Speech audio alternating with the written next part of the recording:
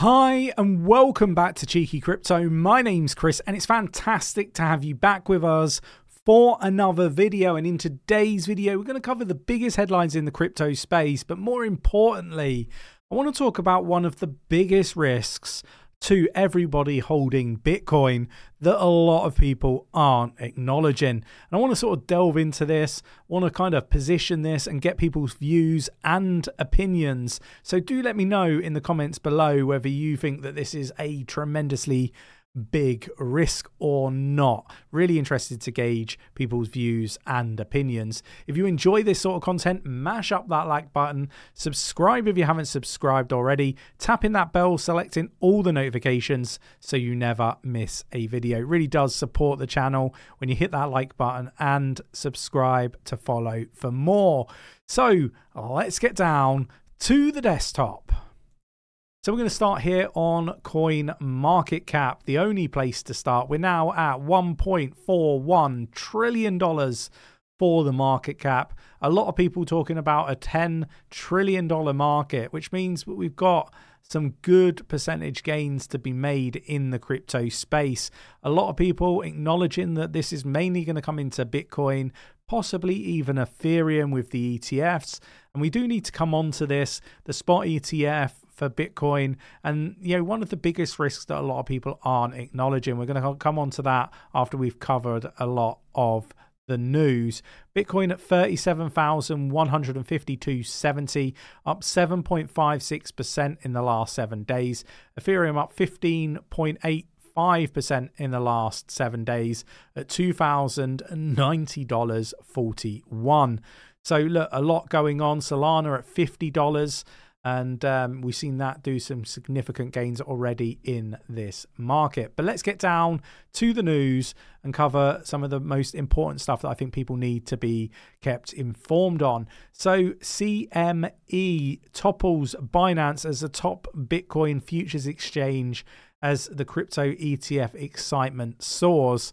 So they're now at over $4 billion worth of trading volume, whereas Binance is at 3.84 billion, closely followed by Bybit, OKX, and a few others, right? So want to keep an eye on this. We're seeing Binance being dethroned from number one, and a lot has been going against those guys at Binance. But let's move on. We got UBS allows wealthy clients to trade crypto ETFs in Hong Kong. Swiss Bank joins HSBC in enabling crypto ETF exposure. Hong Kong is seeking to develop its digital asset center. So really cool stuff. Again, really good for adoption. But I really do want to come on to the risk for this stuff regarding Bitcoin, and anybody that holds Bitcoin needs to stay until the end to see that. We got Justin Sun's crypto exchange seems to have been hit by a hack of over $120 million. This obviously, brings me to the point that we raise an awful lot on this channel. You shouldn't be keeping your cryptocurrency on exchanges. It's always best to keep in, a hardware wallet or off of the exchanges in a warm wallet. Make sure that you have really good risk management and don't fall for any of these scams. If you want to find out more, jump into our Discord. Link is in the description of this video. It's free to join the Discord. We do encourage people to learn, engage with the community, learn from people's mistakes so you don't need to make the same mistakes others have made in this space. We see it time and time again, all these individuals talking about the fact that they've lost an awful lot of crypto due to scams. Don't be the same person. Learn from other people's experience. Best of all, it's free to join. Link down in the description of the video. Moving on, and we've got the SEC chair, Gary Gensler, says that the FTX exchange could reboot. Look, I don't know what your thoughts and opinions are on this. Let me know in the comments below. Would you use FTX if it relaunched with new owners, not associated with the old owners? For me, I don't know. I just don't like the idea of it. There was potentially a backdoor, and that backdoor is still going to be there, right? Still potential that bad people or people that become bad would be running FTX in the future. You just don't know these individuals, and you don't know, if it does really well, what people are going to do. Greed is a terrible thing. We got 47 countries pledged to authorize the crypto asset reporting framework by 2027. We need to be aware of this stuff. The crypto asset reporting framework is a new international standard for automatic exchange of information between tax authorities. So if you've been looking to, not pay your tax on your crypto holdings, forget about it. They're all connecting up now. They are looking to, basically gain anything that potentially hadn't been paid in the past. And I think this is something people need to be very conscious of. Pay your taxes or move to a place that's perhaps more crypto and tax friendly, so you don't have to pay the tax if you don't wish to pay it.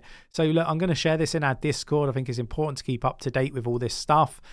Don't be one of those individuals that doesn't pay their tax and ends up getting caught out by these changes that are being introduced now. We got Kraken helps UK police return over $2 million in stolen crypto to victims. This is like some of the positive stories that a lot of people don't cover.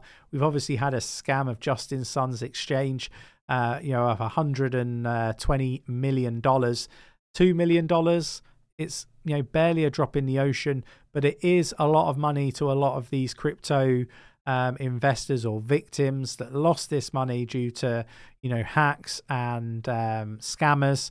What I would say is it's great to see some of these exchanges, prominent exchanges as well. We've seen this with Binance doing really good stuff, supporting many of the authorities around the world recover crypto. We're seeing Kraken do it. I really love to see this stuff. It should be a real team effort to make sure that, victims, retail victims primarily, I feel, that are really going to feel the pinch of this, getting the support that they deserve. Make sure that, you check out cheekycrypto.io, our membership website, free 7-day trial. Go check it out. Lots going on, project reviews, courses on risk management, trading, Elliott Wave theory, and all that wonderful stuff. 2 weekly AMAs with Nick and myself, 2 weekly trading AMAs if you're on the trader level, and much more. There's just so much going on in the membership. It's definitely worth checking it out. But the final thing that I want to talk about is this ginormous risk that a lot of people aren't talking about. Now, this risk comes in the form of BlackRock. We know they have an awful lot of exposure to Bitcoin mining companies, and obviously are going to be looking to launch the Bitcoin spot ETF and purchasing Bitcoin directly. Now, where does the risk lie? For me, it is in the small print. Now, I'm led to believe, I haven't seen it myself, but I'm led to believe that there is a small print talking about a Bitcoin hard fork. And if this was to happen, BlackRock would be able to decide which fork is the one that's best for the spot ETF to go under. Now, the risk for me is that perhaps BlackRock and others conspire together to hard fork the Bitcoin itself and generate a new form of Bitcoin. This could be detrimental to the price of Bitcoin that people are holding, and is definitely something that I would like people to push BlackRock on to see whether there can be some sort of form of change in terms of the clarity around these terms and conditions in this small print. But it is something that a lot of people are not acknowledging. I think this is something that we should be asking lots of questions about, and it poses a big risk in my opinion. Let me know your thoughts, your opinions in the comments below. If you enjoyed today's video, mash up that like button, subscribe if you haven't subscribed already, tapping that bell, selecting all the notifications so you never miss a video, and I will catch you in the next one. Take care.